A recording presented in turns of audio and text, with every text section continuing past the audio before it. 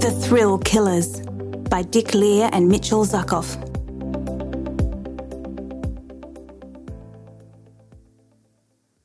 The two boys saw themselves as big-time bad guys, serious criminals who would be infamous across America.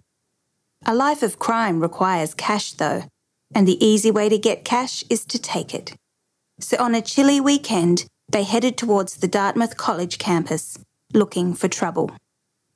Vermont State Police Sergeant Jocelyn Stoll was driving her vehicle to a priority call when she saw a car stuck in the snow on the shoulder of curving, narrow Bethel Mountain Road near Rochester, Vermont.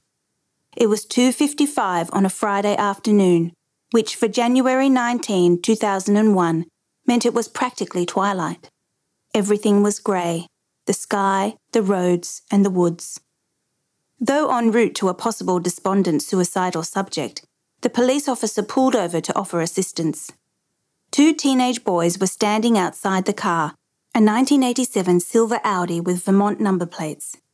Even before speaking with them, the 16-year veteran policewoman was reading the tyre tracks in the snow. The driver had slid in the snow and tried to straighten up, but she guessed lost control. After a zig and a zag, the car crossed the centre line and came to rest on the opposite shoulder. Stoll walked up to the boys and asked them to tell her what happened. That's when the lies began. They'd pulled onto the shoulder on purpose, one of the boys tried explaining, so he could take a leak. "Where are you heading?" the officer asked. The driver hesitated before answering. "Skiing." "Whereabouts?" Hesitating again, the driver looked down at the ground. "Sugarbush." Stoll asked for their identification. The driver, scowling, gave her a licence that said he was from Chelsea, Vermont. His date of birth was May 24, 1984. He was 182 centimetres tall, 70 kilos. His name was James Parker. By contrast, the second boy, taller than the first, was accommodating but in an exaggerated, overly solicitous way. His ID showed he was also from Chelsea, with a birth date of May 8, 1983. Stoll read the name, Robert Tulloch. She wasn't buying the skiing story. The car had been travelling east, away from the Sugarbush Mountain ski area. Though she saw two backpacks, she couldn't see any ski apparel or ski equipment. The officer also knew there had been a rash of home burglaries lately. Her gut told her to pursue the matter. Maybe ask the driver to consent to a car search. But Stoll was in a hurry to a possible life-threatening situation. She stayed long enough to run routine licence and registration checks, but nothing came back. In an incident report filed later, Sergeant Stoll wrote, "I confirmed that a wrecker was responding to assist these subjects and went on my way." The boys gave her a bad feeling.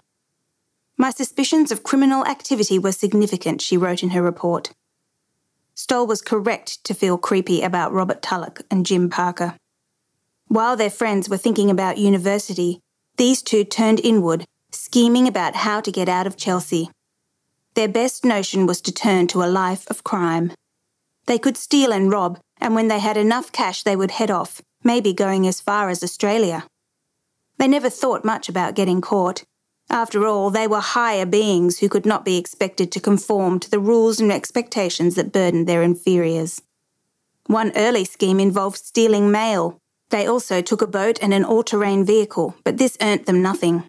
Impatient Robert, who called himself an incredibly smart, witty and scheming individual, began convincing his more malleable friend to try something big, something bold, something to make them famous, even notorious. Something to get them out of dumpy, small-town Chelsea fast. Something like murder. Driving around in June 2000 one day, they saw some older people parked on the side of the road. Robert turned to Jim and suggested, "Let's jump them. We could use rocks to bash their heads and then take their money." Jim rejected the idea. Robert, however, using a twisted logic only he could follow, would argue that it was important for them to establish themselves as killers before they headed out, because we were going to be badasses when we left, Jim said later. Soon they were hatching a new plan. They'd find a secluded house, ambush the owners, take their money and leave them dead. On a cool night in July 2000, in the woods of Verchier, Vermont, Not far from Chelsea, they dug a grave for the bodies they expected to dispose of. Then they hiked through the woods until finding a house and cutting its phone lines.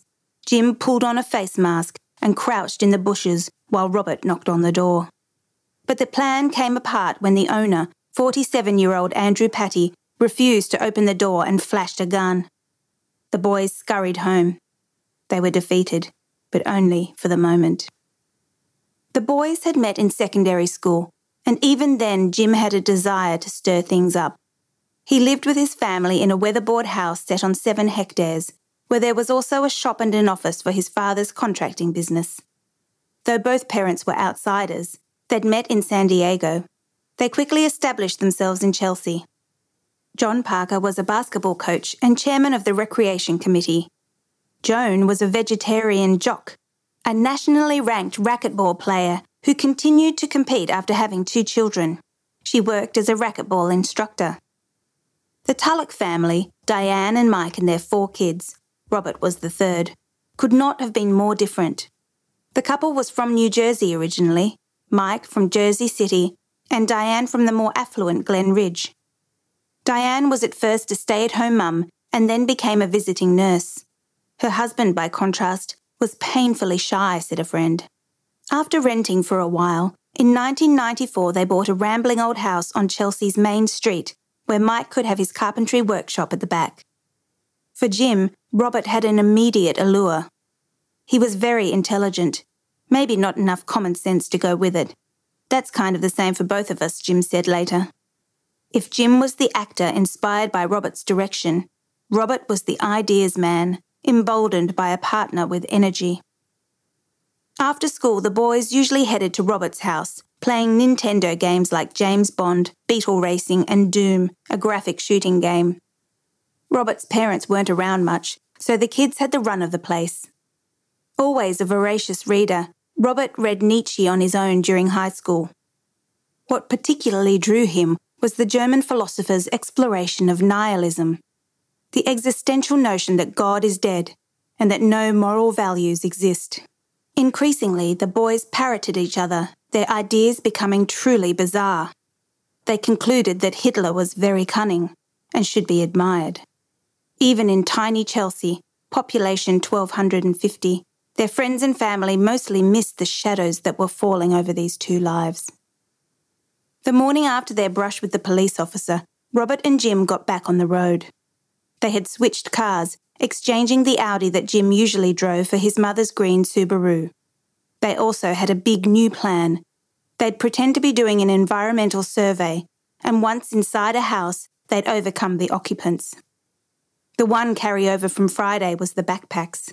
Of course they needed the backpacks. Inside were their shiny brand new Sog Seal 2000 knives, weapons they'd bought by email.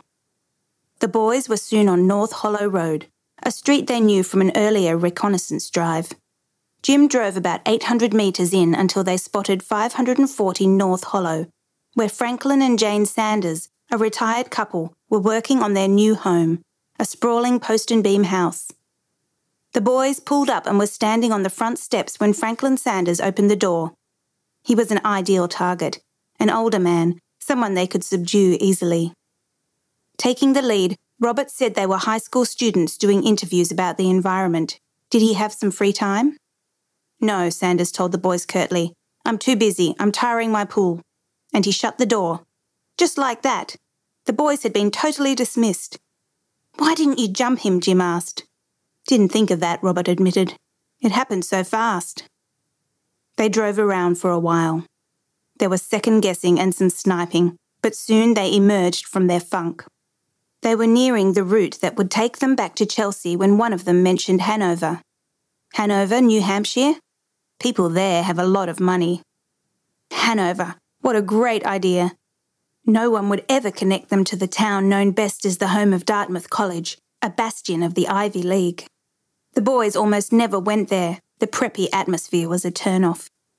Soon they were scoping out a 2-storey, 300-square-metre house at 115 Trescott Road in the adjoining hamlet of Etna. The boys did not know that the house belonged to Half and Suzanne Zantop, beloved professors at Dartmouth and adoring parents. On Saturday, January 27, Half and Suzanne threw themselves into their day. Half woke first, around 5 in the morning, so he could bring his wife tea in bed.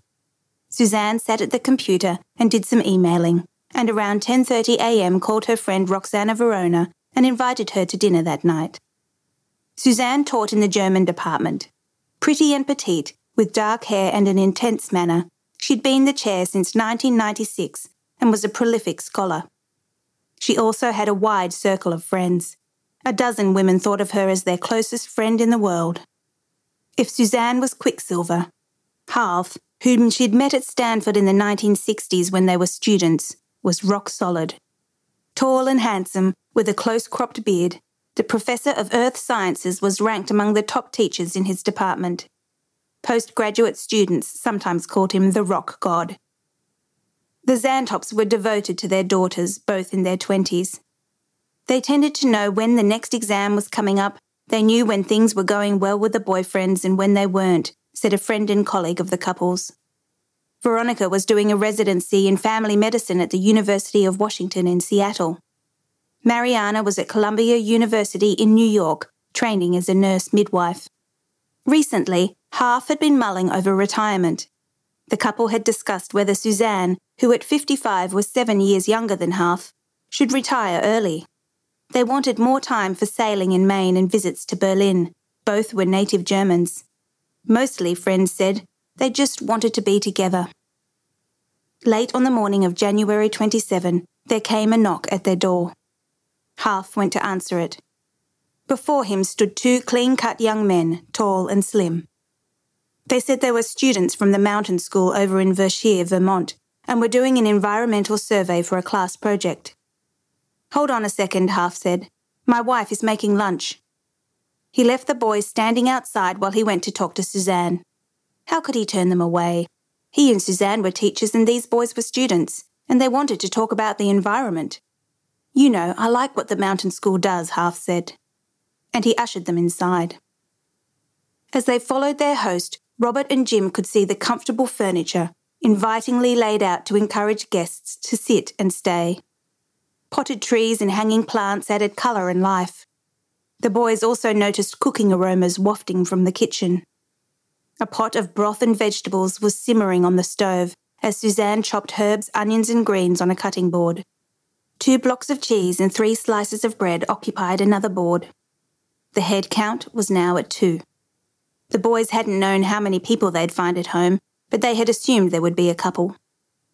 Half led them into the study, turning 3 chairs inward, creating an intimate circle. They were all so close together their knees were practically touching. "Okay, what do you guys want to know?" Half said. Jim set the backpack down and pulled out a notebook. Robert began the interview, talking off the cuff as he always did, speaking vaguely of global warming, depleting oil reserves, the costs and benefits of nuclear power. Missing from his rap was any real logic. Yet Half patiently accommodated the boys. Wherever he could, he tried to help Robert, guiding the inquiry. About 10 minutes into the interview, as Jim scribbled down words, a thought crossed his mind. Half Zantop is an all right guy. We don't need to kill him. But Robert was going another way. For him, Half's critique, however well-intentioned, was a slap in the face. When Half told the already coiled Robert, "You need to be more prepared," Robert had heard enough. He wanted to answer the insult with an attack. Half began looking for the phone number of a friend who might be able to help the boys. As Half turned to his desk, Robert leaned forward. Making no sound, he removed one of the 30-centimetre combat knives from the backpack and pulled the knife from its sheath. He folded the fingers of his right hand round the moulded black grip. The 18-centimetre stainless steel blade with serrated teeth was pointed up. Remembering that the friend's number might be in his wallet, Half leaned sideways and pulled the wallet from the hip pocket of his jeans. He swiveled back to face the boys and flipped through the billfold. At that moment, Robert sprang from his chair. Lunging, he thrust the knife deep into the professor's chest. Half let out an awful scream, and together he and Robert fell backwards over Half's chair. Jim was the bystander as Robert made more terrible thrusts, working in a sudden and silent rage. But everything changed the minute Suzanne ran into the study. She screamed, grasped at Robert's leg, and reached desperately for her husband. Robert locked eyes with Jim. "Slit her throat," he yelled. Jim could have pulled Suzanne out of the study and saved her life, or he might have abandoned her and saved himself. But disobeying Robert never crossed his mind.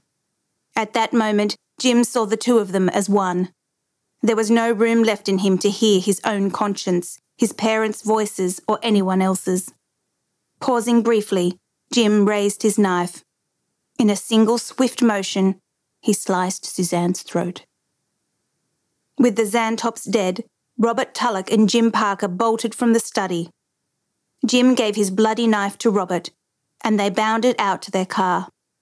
Robert stashed the knives under the passenger side floor mat, while Jim backed out of the driveway. The heat rising from their breath and their bodies quickly fogged the windows, making it impossible to see. Jim was panicking. They wound down the windows and stuck their heads out. "Am I hitting anything?" Jim screamed.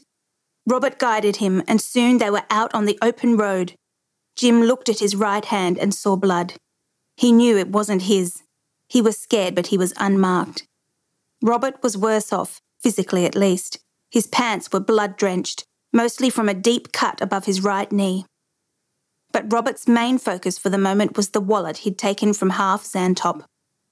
Robert counted US $340. It wasn't much.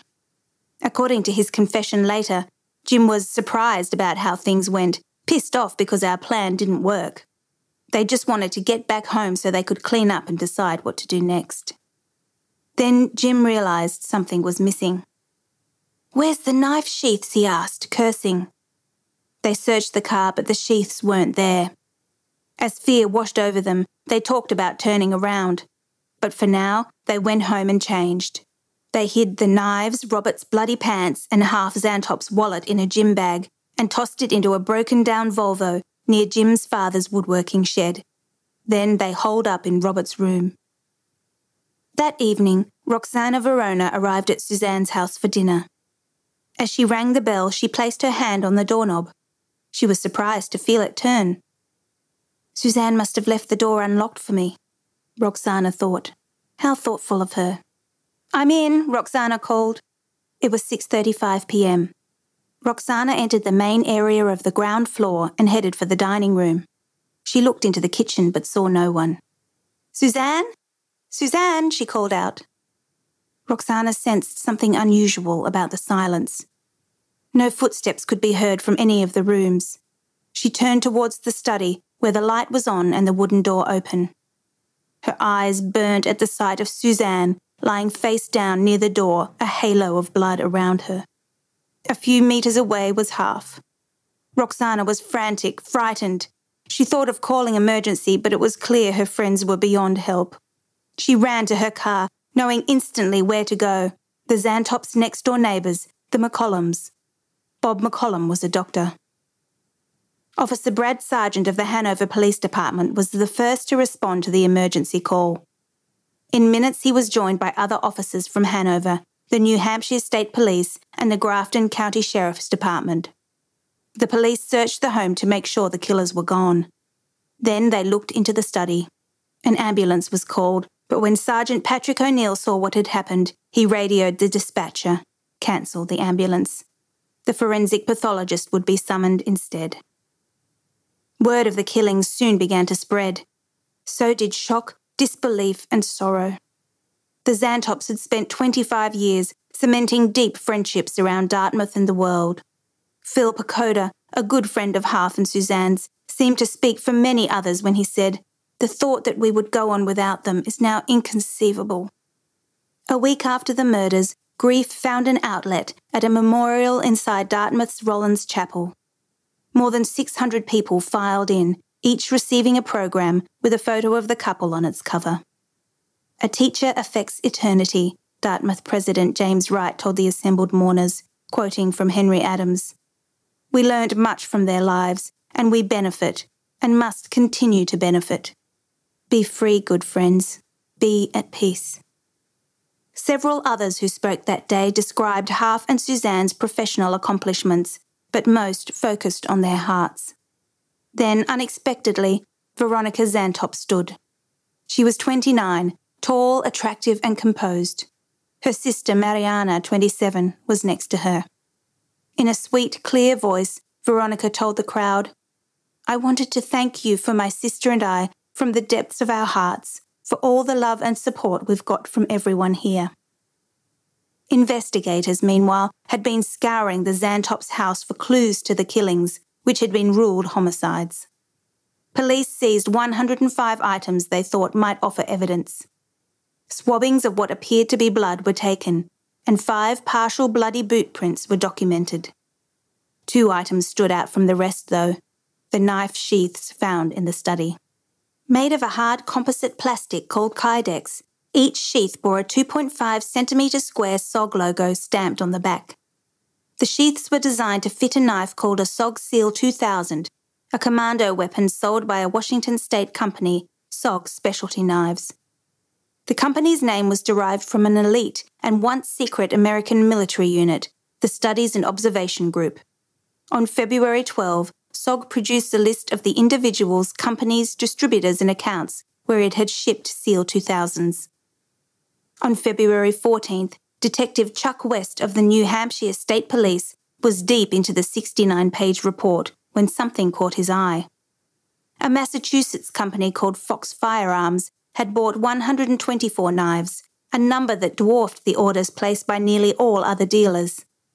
Owner James Fox explained that he had sold 84 of those knives, sometimes via email orders. On February 15th, West looked over the reports.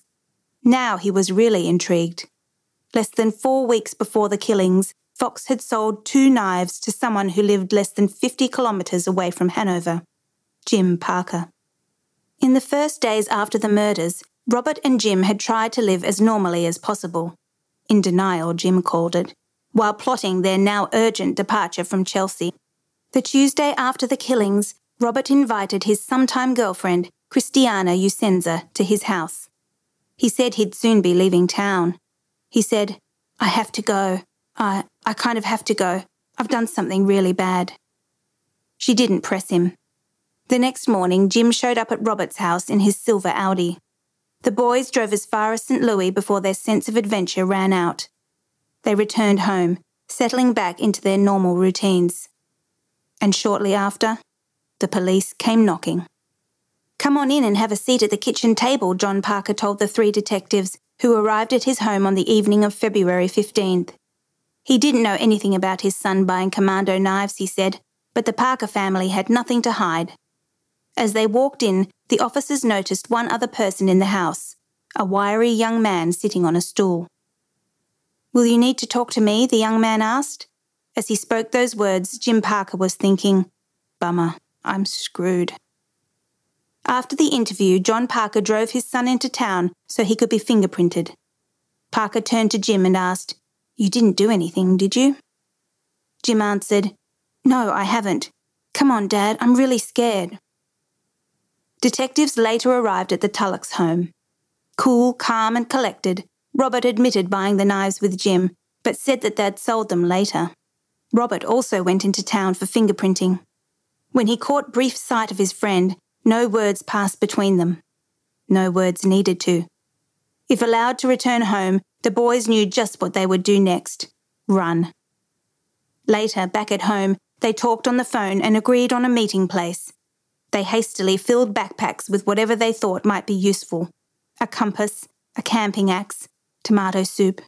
Jim scrawled a note to his parents. "I just had to talk to Robert alone. I will be back in the morning. Don't call cops." It was after 3 a.m. when he slipped out. They hit the road in Jim's Audi, taking back roads from Chelsea and then picking up Vermont Route 14 towards Interstate 89. They drove for a considerable amount of time before picking up Interstate 93, heading south towards Boston. They made their way to the Massachusetts Turnpike and headed west. It was a roundabout escape route with only one apparent benefit. It kept them away from Interstate 91, the main highway near Hanover. Soon, they thought, police would be looking for their car. Early on February 16, they walked into the Sturbridge Isles truck stop in Sturbridge, Massachusetts, and tried to find a truckie to give them a lift. Around dinner time, they finally did. The truckie took them to Columbia, New Jersey, near the Pennsylvania border. A second truckie then drove them west into Indiana. By then, a furious manhunt was underway, and police were moving westward, tracking the boys. On February 19, exactly 23 days after the murders and 3 days after they'd taken flight, neither Robert nor Jim resisted arrest at a truck stop in Spiceland, Indiana, as authorities cornered them. It was their last moment as a team, and their symbiotic bravado deserted them both. "It's me you were looking for," Robert said calmly. "You've got us." In a cell in the Henry County Jail in Newcastle, Indiana, Robert sat on the floor crying. At one point he said through his tears, "I can't believe what I've done." Jim, being held in a recreation room, buried his head under a blanket and cried even harder. According to Detective Sergeant Elmer New's detailed report, Robert stated he wished he could sit down with his mother and have dinner and do as she said.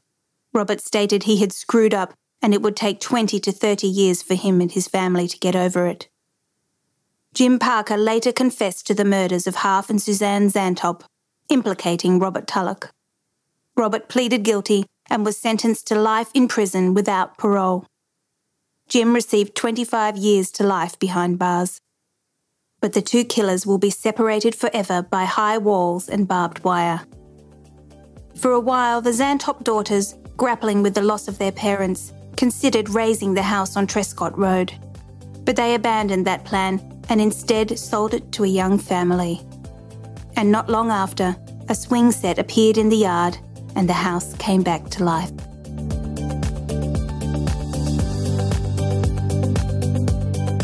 For more RD Talks, visit readersdigest.com.au. Brought to you by Reader's Digest Australia. Narration by Zoe Mernier. Sound production by Ricky Price.